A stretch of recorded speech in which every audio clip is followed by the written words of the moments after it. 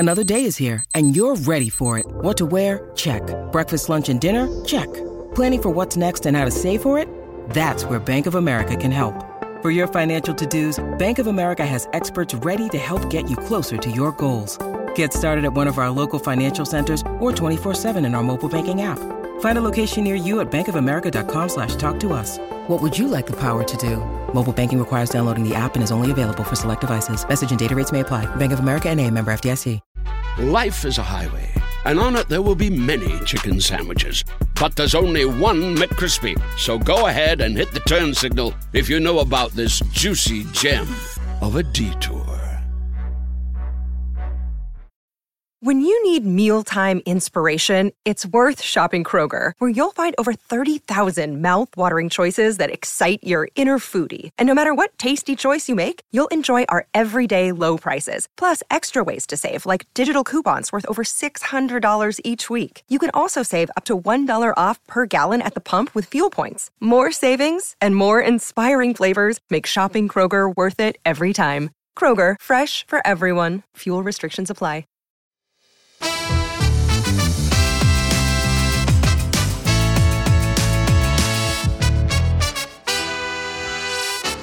Hello and welcome to another episode of The Rest is Football. I'm Gary Lineker, and joining us as always, the dynamic duo of Alan Shearer and Micah Richards. Now, as you probably know by now, we like to mix things up a bit on our Friday episodes, and we've got something a little different again for you today. As it's the turn of the year, what we're going to do on this episode is a little award ceremony for 2023. We've got a number of categories, I think 11 of them all together, and we're going to pick our winners of the year. Now, obviously, this will automatically be the most prestigious awards in football. Not at all. And it's not one to take too seriously for those that always get upset by the littlest things. But yeah, let's have a bit of fun with it. The difference is, though, Gaz, we actually made the list this time. We can't thumb that off on some producer from the BBC. This is our list. Oh, that's a good point, Micah.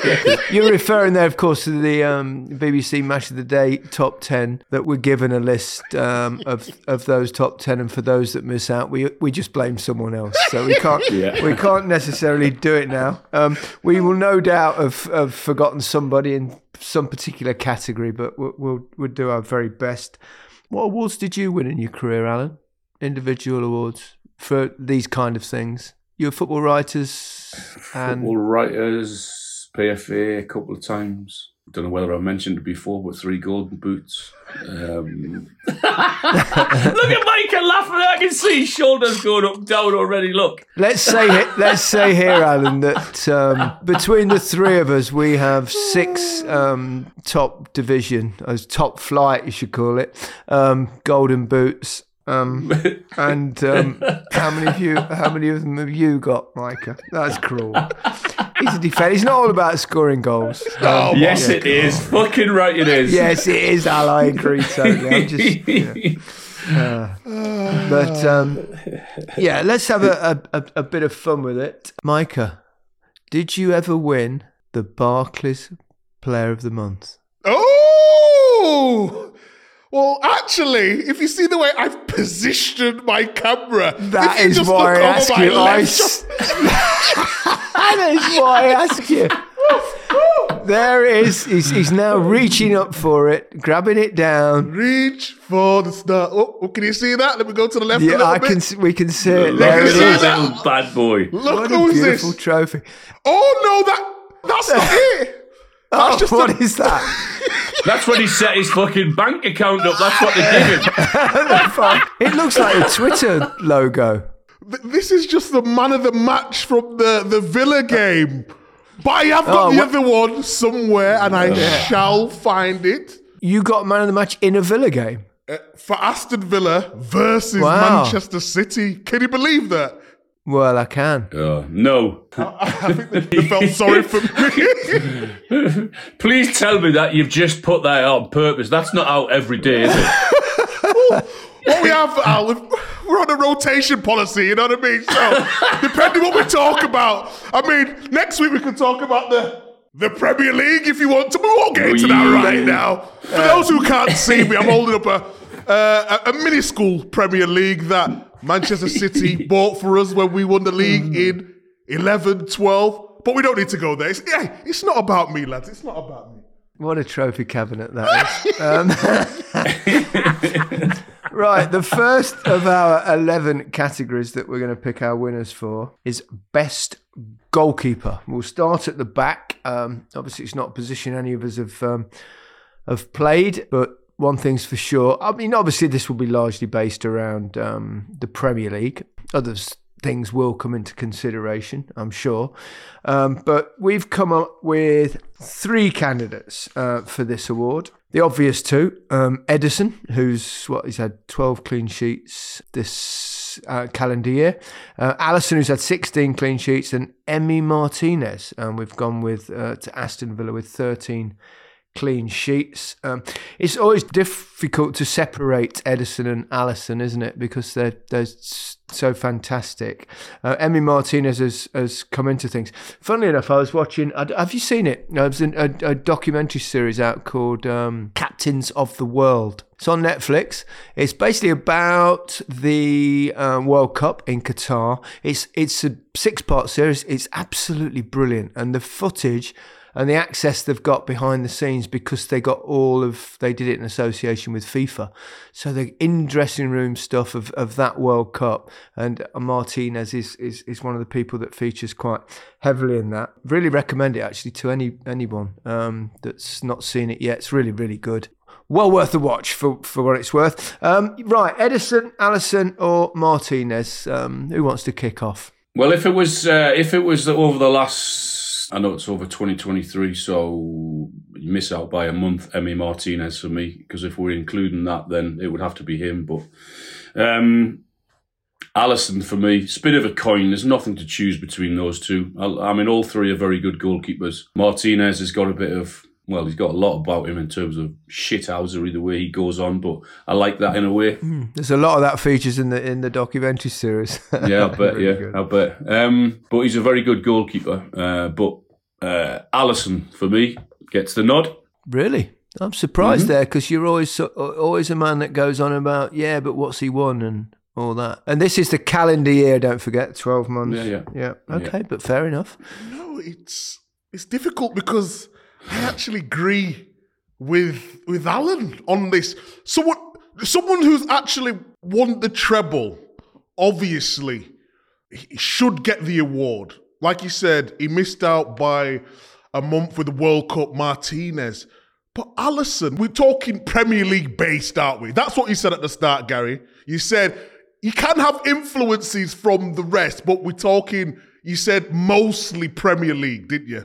Well, that's because that's what we watch. But, you can take other things into consideration. There are no rules. We just make them up as we go along. So no rules. It's our rules. We'll do what we want. I agree with Alan Shearer. Alisson in the Premier League has been phenomenal. Even when last season that Liverpool wasn't playing that great, when Van Dijk was injured and getting back to his best, he was the key man every single week. The amount of saves he makes for this team, and not just basic saves, we're talking about incredible saves, one-on-ones, waits till the last minute before he actually makes a move, sort of puts the decision on the striker early doors, and then he comes and smothers him. So if we're talking just the league, I'm going to go Alisson. I agree with Alan.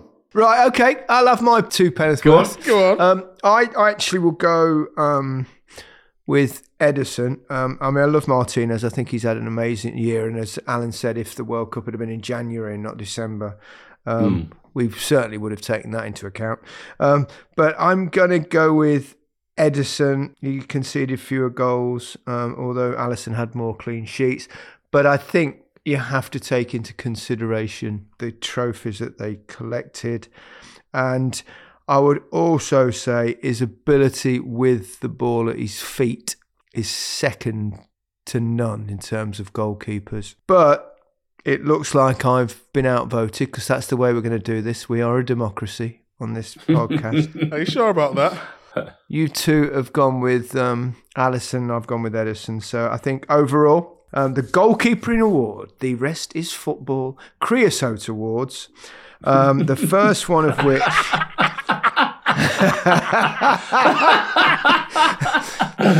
How is your arse anyway, Maker? Sorry. Yeah. Did that creosote cream work on your piles? Someone was burning, I know that much. For those of you, I'm sure most of you do recall a few weeks ago, Micah confused creosote to an anal cream. Hold on. Anal cream. Well, you said arse cream. No, that's not ice cream. Arse cream. Arse cream. Anal cream. Oh dear. Right. We move on to Best Defender. Our candidates are as follows: Trent Alexander-Arnold, Kieran Trippier, John Stones, Kyle Walker, Virgil van Dijk, and William Saliba. Saliba!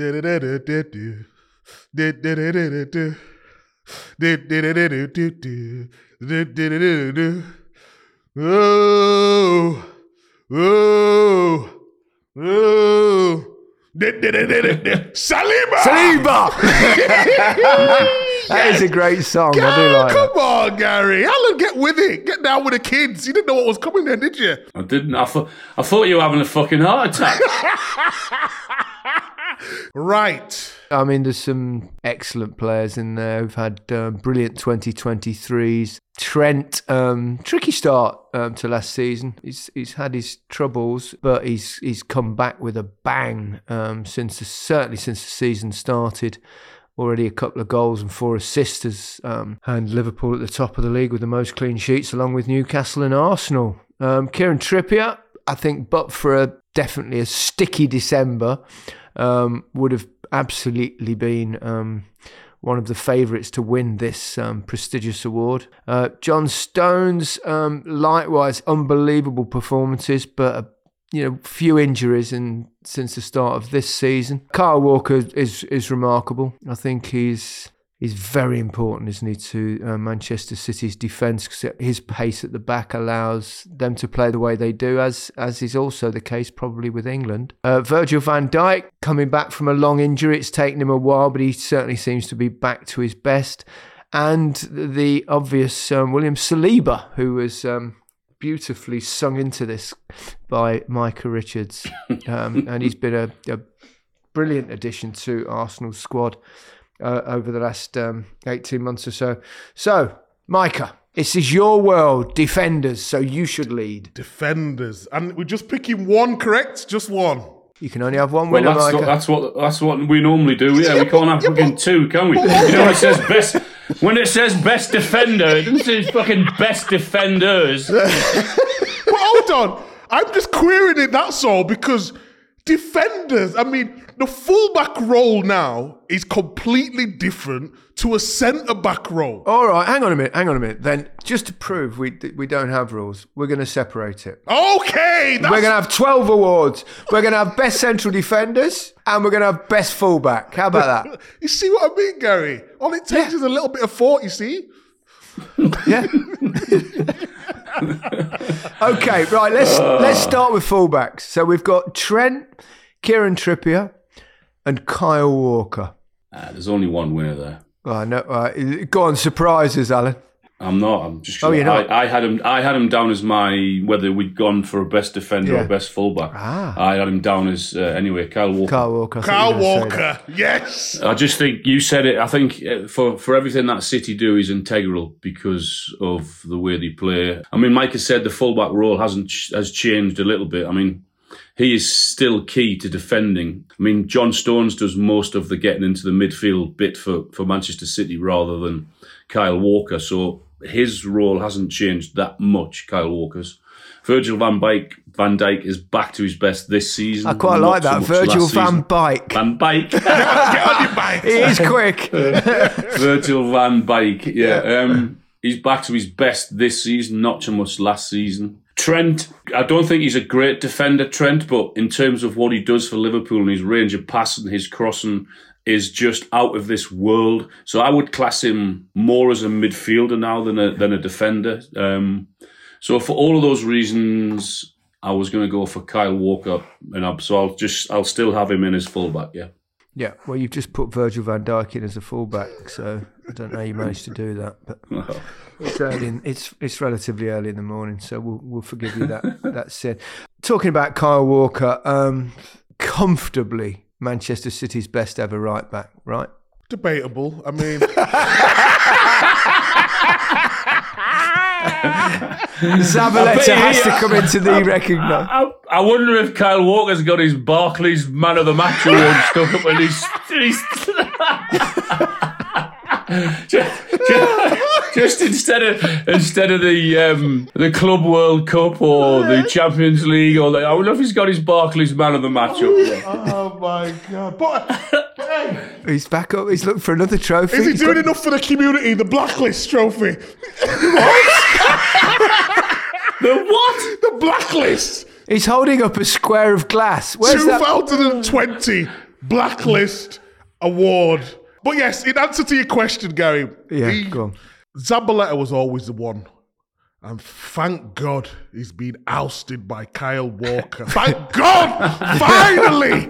He knows what it feels like to be in the shadows of one of his rivals. So, yes, without doubt, on a more serious note, Kyle Walker, I don't think he gets enough love because of the way fullback has maybe transformed in terms of way going forward. But I'll set it correctly. In terms of defensively, and it allows Man City to slip into that free at the back, and he, with his pace, is pivotal to that. So, yes, Kyle Walker, without doubt. Trippier's had a brilliant 11 months, though, Alan. He's had one of those dips in form. Every player gets them at some stage over the last month or so, which has coincided, obviously, with injuries at Newcastle and a dip in their form as well. He's integral to them. He's been absolutely magnificent for Newcastle. As you say, other than the last 4 or 5 weeks, he's made errors which he hasn't made at all at Newcastle. He is going through a tough spell, but as you said, everyone has them, and that shouldn't take away anything for what he's done for Newcastle, because from the moment he set foot into St James's Park, he was a game changer for Newcastle. Everyone looked up to him. He was a captain, he was a leader, he was brilliant, defensively and attacking-wise. Totally agree. I'm going to go with Kyle Walker as well. I think he's been the key, really, to the treble-winning team. Not necessarily in the creative form, they've got a lot of that, but that vital pace that he has, and no one gets the better of Kyle Walker. He's also Manchester City's only defender to have played in every match this season. Yep, Kyle Walker wins our fullback award, which takes us straight onto the best defender, best central defender we'll now call it, which will be either Virgil van Dijk, William Saliba or John Stones. Shall I lead on this one? Yep, go on. Yep, my turn.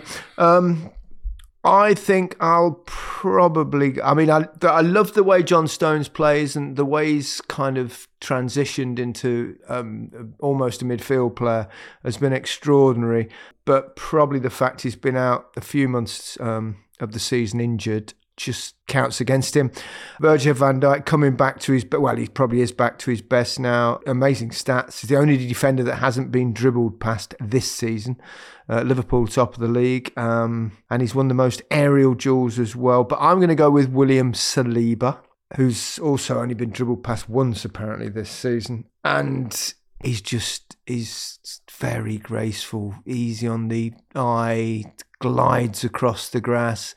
Really good with the ball and without it.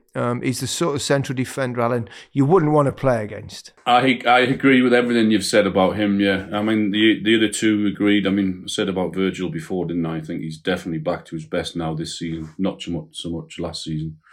Saliba, I agree with everything you say. He's just good on the eye, isn't he? He's a classy centre-half. Times it to perfection, so... I'm not going to argue with any of you on that. So Saliba for me, yeah. Micah? I was actually seeing Saliba, but I wasn't going to put him in there. I think he can be the best, but we're going off this year. I just think John Stones, now you say we're not just counting Premier League, played in centre midfield from, like you said, Guy, from defence. This is the best defender award. Yes, but the art of defending has changed now. It's how you get on the ball, how you can create the angle, how you can break the lines, as all the people are saying now. But I still agree with you, Saliba.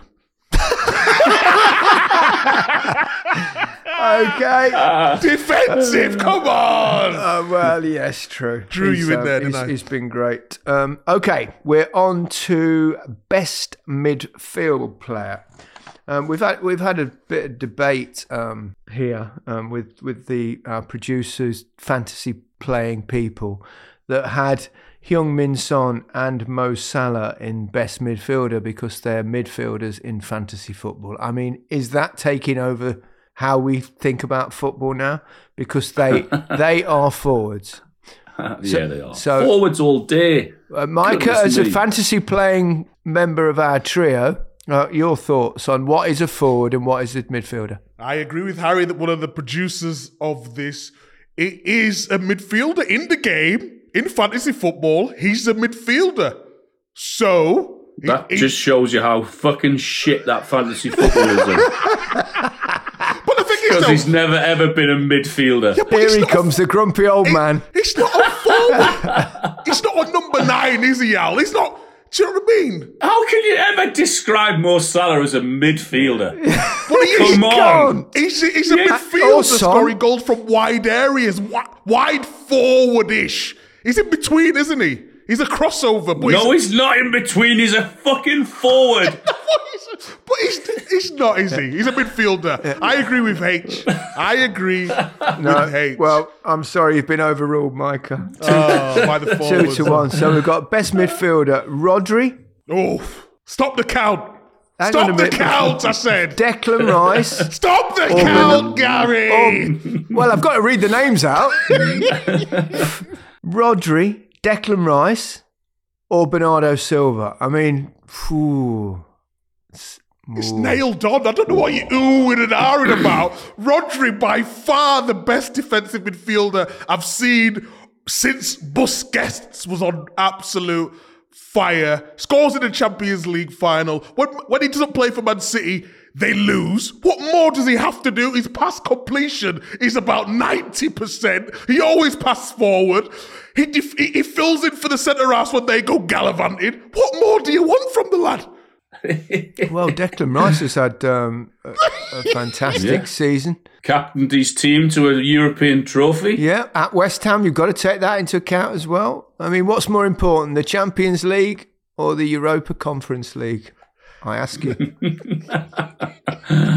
For those West Ham fans, I know what was important. It's a European trophy. Exactly. And, correct. And he was brilliant in that. And he's actually transitioned into Arsenal's midfield with absolute ease and grace. Bernardo Silva as well. He's one of those you kind of can qualify as a midfield player, I think, even though you could also qualify him as probably play anywhere. Actually, he's so brilliant on the ball, isn't he?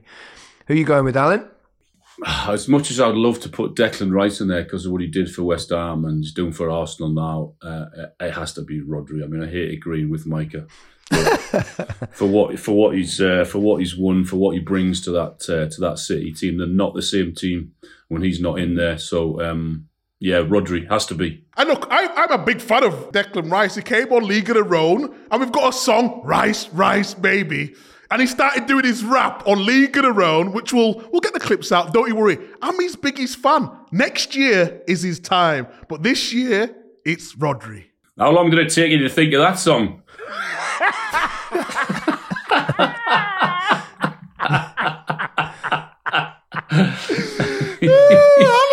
Rice, rice, baby.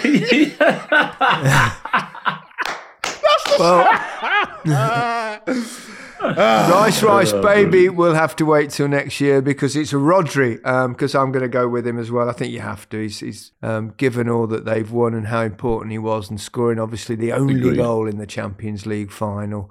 as well as all his other brilliance. Even last week, wasn't it? 166 completed passes in one football match, which is completely nuts.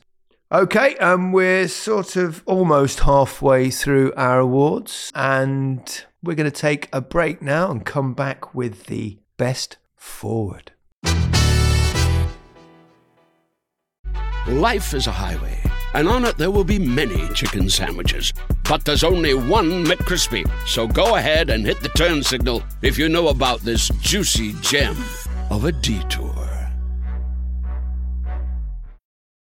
Want to be more active this summer? Sierra helps you save on everything from swimsuits to stand-up paddleboards, tennis rackets to fishing tackle. And if that doesn't float your boat, we also have pool floats.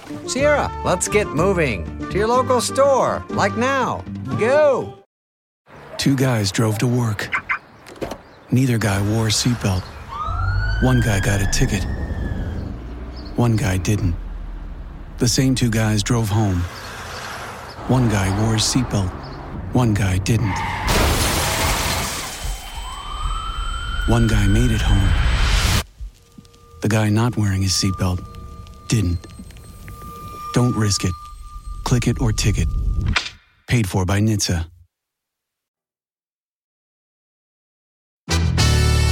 Hello and welcome back to the Rest is Football Creosote Awards that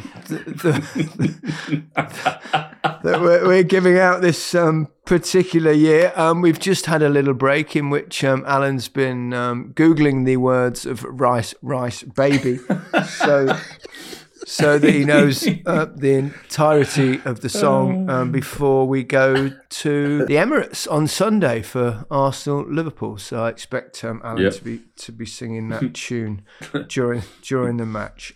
Right, best forward. We've got our candidates as follows: Ollie Watkins, Erling Haaland. Then I've got to go back to my page of midfielders, and we're going to add to that list Heung-min Son, Bukayo Saka, and Mo Salah. Ooh. Come on, Alan, as a forward. Whoever you put on that list as number one, I don't think I would argue with it. It's just about your opinion, and just because of the way he just smashed goals left, right, and centre. Haaland, didn't he, last season? And the treble again. There's an argument for every one of them, but I think the biggest argument is for Haaland. Has to be, doesn't it? I know he's missed the last sort of 3 or 4 weeks, but he's still banging the goals in this season.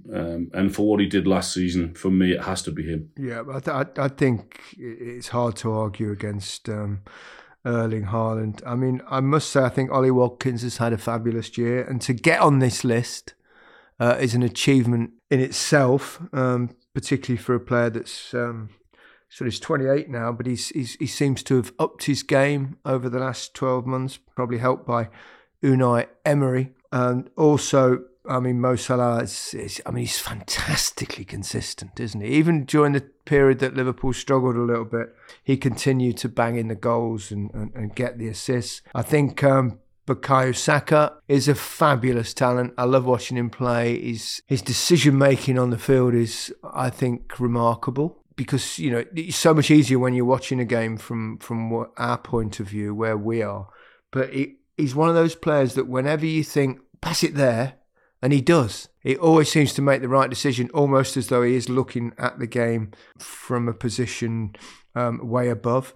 Heung-min Son burst back to form this season under Ange Postecoglou, which has been great to see. But yeah, I have to agree with you, Alan. Erling Haaland. I mean, what he did at the end of how many goals he scored last season, and he started this one brilliantly as well, albeit not quite as electric probably. And obviously, he's had an injury over the last month or so, but I think you can't look beyond him, Micah. Yeah, I agree with both of you. I think Haaland, just for the fact of when we've seen him, fucking hell, he's going to die on us. Fucking hell! What have you done? You swallowed your Barclays Premier League trophy.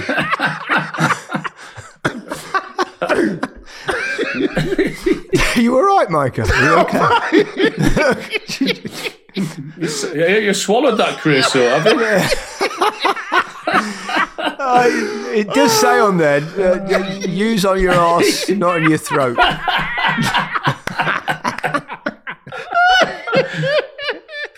Oh, brilliant. Anyway, when he was at Dortmund, if you looked at the goals that he scored, and it was a variety of different goals, and you two can back me up on this, but it was more goals running in behind, and the way they played in German football in Bundesliga, pretty much end to end. But he's found a way to score. Yes, Man City create a lot of chances, but with a low block, a defensive line who don't want to come out, and he's still finding space within the box to score all these goals. And Gary says it all the time, it's all about the movement, and that's what I think sets him apart from anyone else up top. So for me, it's definitely Haaland. Okay, we'll move on. Best coach. Pep Guardiola, the treble, world champions as well. Just 2 points behind Liverpool if they win their game in hand. Gary O'Neill kept Bournemouth up last season, unlucky to lose his job. Now 11th in the league with Wolves, done a terrific job as he's come in there. Who would have thought the best coach of the year could be a coach that has been sacked in that year? To be in the contenders is quite an achievement. I'm sure he'll be thrilled when he finds out. Unai Emery, what a job he's done at Aston Villa. Only second to Manchester City over the 12-month period. Had 25 wins and only 9 defeats. Now in a title race, possibly. Mikel Arteta challenged Manchester City for quite a long time, didn't he? Last season, just fell at the end. Bit of a miserable Christmas period. Other than that, they probably would have ended the year top of the league. Eddie Howe, your man, Alan, at Newcastle, secured Champions League football, punching well above their weight. They've also had a tricky spell over the last month or so. Bit unlucky in the Champions League to go out to that awful VAR decision. Jurgen Klopp, it was the first half of last season, which doesn't come into it, where they had that really bad half. Since then, they finished last season really well. Now top of the league, back to their energetic best, I would say. And obviously, it's difficult, I think, to go against Pep Guardiola. How can you? There's only one you can. I mean, the others, they've all done really well in their own right, but Pep has to be Pep for what I think we'll all be unanimous on that. Who would be your runner-up? Emery. Emery. I'd go Emery as well, Micah. That's why I asked. Without doubt. The points that he's picked up, the team that he's got to be playing at this level, but with consistency, and he's had some big injuries as well. He lost Buendia, he lost Mings, and he just brings players through. They know the job, they know the system, and he's got the feel-good factor back along with the tactics. So Emery definitely would be my number 2. I'd argue Eddie Howe for what he did at Newcastle Champions League. Massively overachieved last season in finishing where they did. I know the last sort of 6 or 7 weeks have been really tough for him and for Newcastle. They've lost far too many games, conceded far too many goals, and where they are in the league now. But for most of 2023, he's been unbelievable. Oh, he's so loyal, isn't he? He's so loyal. Let me ask you a question. You can ask a question, yes. Where do you think there's more pressure to play? At Aston Villa or at Newcastle? Or would you say to manage or to play? Or both? Well, to play, to manage, whatever. Because they're both 2 big clubs who demand so much, don't they? From whether that's results or just support, whatever it is. I would say Villa are the bigger club because they won the European Cup. You know what? Actually, don't look at Alan's face. Look at that face. But where is a harder place? Who demands more from their players and manager, would you say? Well, I would say probably Newcastle, because they had you, Micah, at Villa, so they obviously didn't have great expectancy there. They're both big clubs, both got massive fan bases, so I couldn't say one. I mean, I've played at Newcastle, so I know what it's like. And obviously played at Villa Park, but not for Villa, so you'd be able to tell me better than that. But I just think because of Newcastle's wait for a trophy has been that long, and they've been that poor for a number of years now, and they're just coming out of that, then it's been a tough place to play as Newcastle. So, I don't know. They're both big clubs. But I would definitely argue, I mean, yeah, Emery's doing a great job. Don't forget, he was on Newcastle's list originally, wasn't he, when they were looking for a manager? But he's coming to the Premier League and he's again, and I mean, he knew what it was about because he's been here before. So he's obviously gone away, done what he's had to do, and he's come back, I think, a much better manager, a great coach, and he's got Villa flying.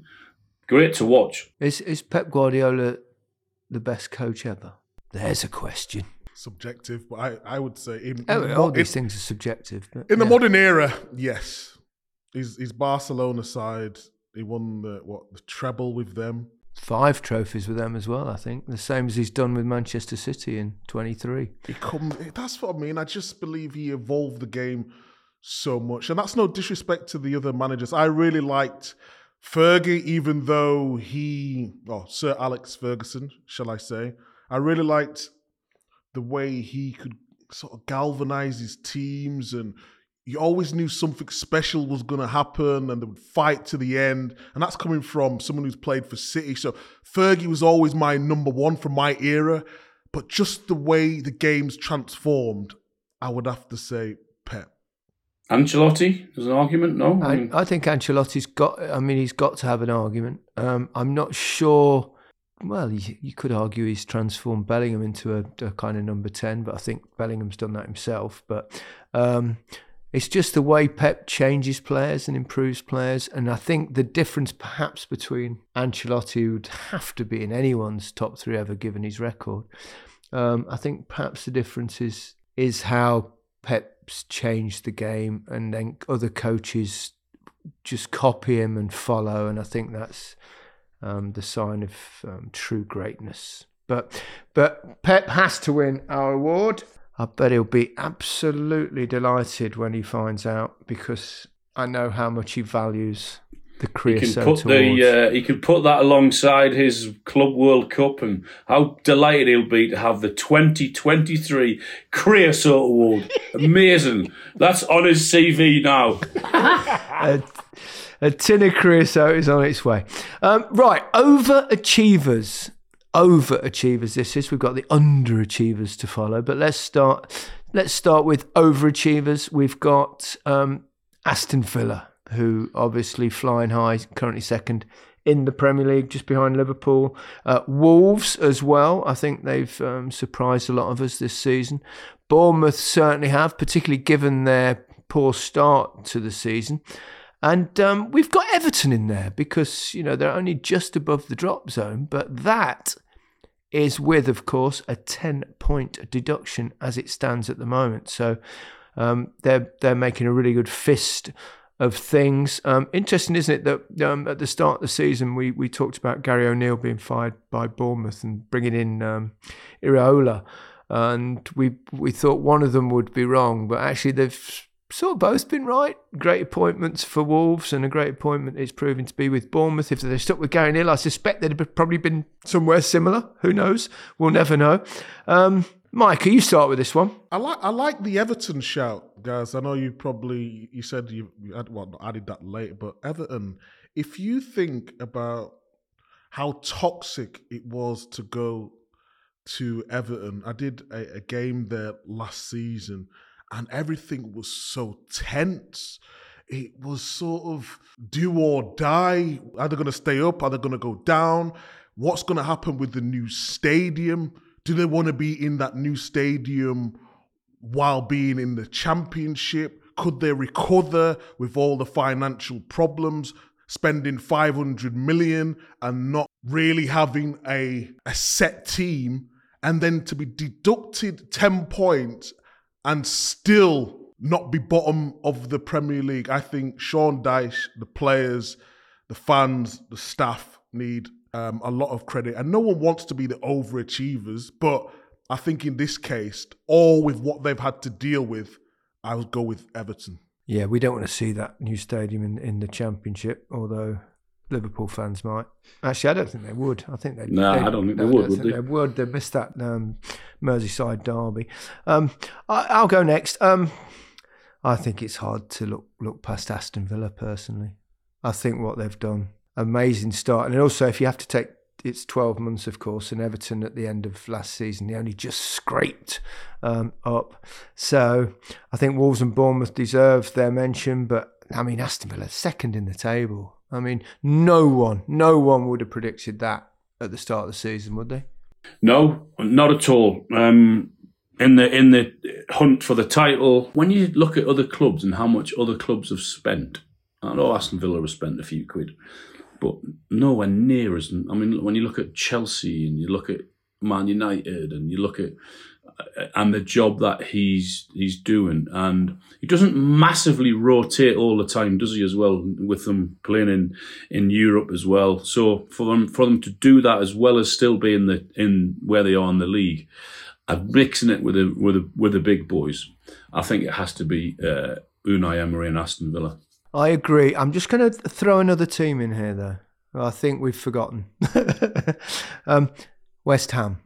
They won their first ever European trophy in 2023. They're really going well under David Moyes. Bizarrely, I found it, after about a month or two into the season, a lot of West Ham fans were wanting Moyes out. He's tried and trusted. I think sometimes that grass is always green on the other side thing. I think West Ham certainly deserve an honorary mention. Okay. But overall, that's 2-1 for Aston Villa. So it's Aston Villa who win the 2023 Overachievers Award. So on to underachievers. Alan mentioned one or two of the sides in there. Chelsea, of course, who've underachieved for a couple of seasons now. Manchester United, who look like they're on the path to recovery in 2023. And perhaps it's a little bit cruel on them to put them in here because they did win a trophy. Burnley, who got promoted and marched away as champions in the Championship, are in underachievers, which suggests we've forgotten about the first half of the season. But I think we know what the reasons behind this are and their real struggles in the Premier League. And Brentford as well are in there. And I think that's a bit cruel on Brentford personally. I think they've been punching above their weight, obviously, for quite some time. And they've had a good start to the season and then a run of bad injuries, which it's hard to cope with. So, personally, for me, if I can take the lead... We make the list, Gaz. If you don't want Brentford in, take them out. All right, I'll take them out. Yeah, that's a great take idea. Them out. This is brilliant. They should do this on the Oscars. They should, just somebody go on the stage and went, actually, that film was a bit crap. Why don't we take that one out? No rules. No rules. Not in the Creosote Awards. No. So, yeah, they're out. Brentford, I'm not having that. Okay, so I'll start. I'm going to go with, it's a tight one between the two, but because Man United actually had a reasonable second half of last season, which qualifies as this year, I'm going to have to say Chelsea. The amount of money they've spent, they are certainly underachieving. Yeah, definitely Chelsea has to be, with the ridiculous amount of money that's been spent there, and for them to still be in and around mid-table. 1 week you think, okay, the next week you think, how bad are they? So yeah, for me, it has to be Chelsea. Yep, agreed. It's a triple threat. We're all Chelsea. The players that they have as well, got some really talented players. So, yep, I agree, Chelsea. Can they turn it around in 2024 and become the Chelsea that they were? Not what they were, not in 2024. It's taken longer than that. You're not just going to click your finger and it all of a sudden be okay. No, I think they'll without doubt improve and they'll probably spend again. But no, they can't be back to where they were within the next 12 months. No chance. Do they have to stick with Pochettino, get some stability in the club? Yeah, of course. Definitely. Without doubt. Yeah, definitely. Stability, build from that. Get some good young players playing to the best. Get Reece James back, get Chilwell back, and get a striker. I sense our next category will be the easiest decision, probably, because it's goal of the year. got in here Michael Olise versus Luton. Sensational goal. All these are actually. Julio Enciso versus Manchester City. That was a cracker, as was Jack Harrison's against Bournemouth. But there is one in there, of course, Alejandro Garnacho and the Rooney-esque overhead kick, which we think probably usurped Wayne Rooney's as the best overhead kick we've seen in the Premier League. Some wonderful goals in there, but there's only one. I mean, probably shouldn't waste any more time in discussing the others, because that's it. It's the standout goal. It's the goal of the year, no doubt about it. Is it the best ever Premier League goal? Ooh, there's a question. That is a question to take it forward next time. It's definitely the goal of the year, by far. What's more difficult? Scoring an overhead kick like that, or Wayne Rooney did, or doing what David Beckham did, or Harry Kane did this season, scoring from your own half? Garnacho, easy. Anyone could hoof it 50 yards up the... I mean, come on. You can hoof it. Even I could do that. You can hoof it. You were a regular at fucking hoofing it into the stand. Stand finders. That is harsh. Does it beat? I think when we did Match of the Day top 10 goals ever in the Premier League, I think we voted Bergkamp's. Does it beat Dennis Bergkamp's flicky turny round the thing round the corner? No, I don't think so. No, I think that is just. I think we've never seen one like Bergkamp's before, have we? We've seen the overhead kicks, and we know how difficult they are. But I mean, Bergkamp's was still number one. I think the second was Suarez's, was it over the shoulder one? Remember that one? That was extraordinary. But yeah, Garnacho is not only goal of this season or goal of the year, but he's also a contender for best goal ever in the Premier League. We move on to the best English player in the Premier League. Contenders are Bukayo Saka, Phil Foden, Jared Bowen, John Stones, Trent Alexander-Arnold, Declan Rice, Ollie Watkins, Kieran Trippier, and Kyle Walker. Here's a tough one. There's not much in it with a lot of these. Come on, Micah, you look like you're set and decided. You know, on my notes, I've put Saka. I was doing my notes last night, and I was thinking, in this year, who was stepped up when needed? He got England Player of the Year for 2023, I believe. He's been outstanding for Arsenal. He's really good every time he plays for England as well. You've got a butt coming here. I can smell it. I have got a butt, but he didn't win anything, did he? You've not only got a butt, you always stick creosote on it. It's a running joke. Take a full fucking tin to put that on that arse as well, by the way.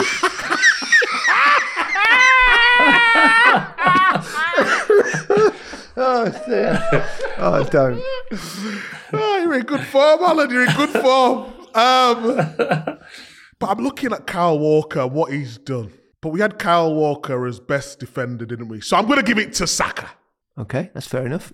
Alan? This is a tough one because there's so many good English players. I'm actually going to go with another Arsenal player, Declan Rice. Oh, yeah, Declan Rice. I think you've got to take into account as well what he did at West Ham, because it's 2023, lifted a trophy. Then he had that enormous move to Arsenal for a huge fee. And he's just stepped into things like he's been there all his career. And I think he's been brilliant. Probably him and Saka's been brilliant as well. I love Saka to bits. In fact, so many of these players. But I think I'm going to go with Declan Rice. So, Alan, it's up to you, really. God knows what we do if you decide someone else. I know, yeah. Yeah, there's arguments. Whoa. I agree with you, you know, when you look at how long it took West Ham to get that trophy, how he led them there, how he's just fitted into Arsenal perfectly. So, yeah, I'm going to go with you, Gary. I'm going to go with Declan Rice. I think he's superb, and he'll play a huge part for England in the summer. Well, there you go. Sorry, Micah. What a bunch of bellends. Well, that's not very nice. We've got a special. It's basically the Micah Richards Award. Okay. Really. The Bursting on the Scene Award. Which is another way of saying Young Player of the Year Award. Cole Palmer, who's had a sensational start for Chelsea since he went there in the summer. Anthony Gordon, who's done exceptionally well at Newcastle since he moved. Lewis Miley, very young man, 17 years old. He's come in at a time when Newcastle was struggling with injuries, and he's become a regular. Destiny Udogie, 20 years old, that's all. One of the best additions, I think, to the Premier League this season. Kobe Mainu, the 18-year-old that's come into the Manchester United team and certainly done well. And we've put in Jared Branthwaite, the 21-year-old. He's been very good at central defender for Everton this season. You kick off, Alan. Go on, you go. Okay.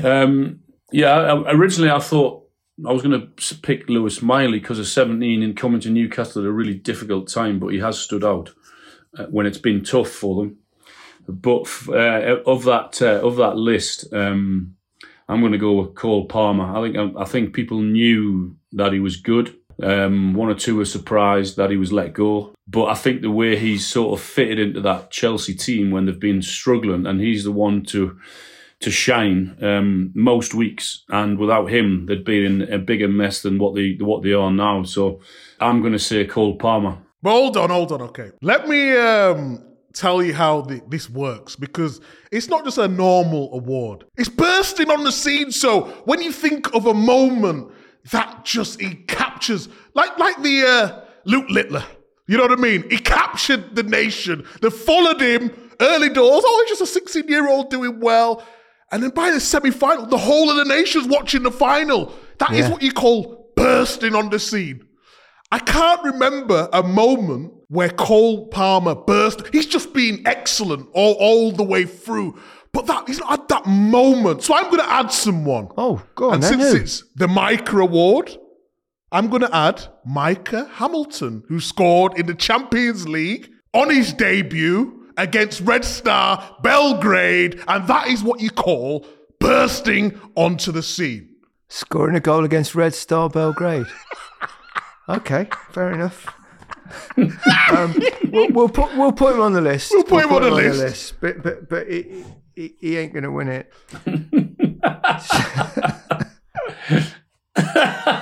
Because I'm going to agree with Alan. I think Cole Palmer, I think you mentioned it, Alan, he's come into a side that's had a tough time and is struggling. And that is the most difficult time to excel.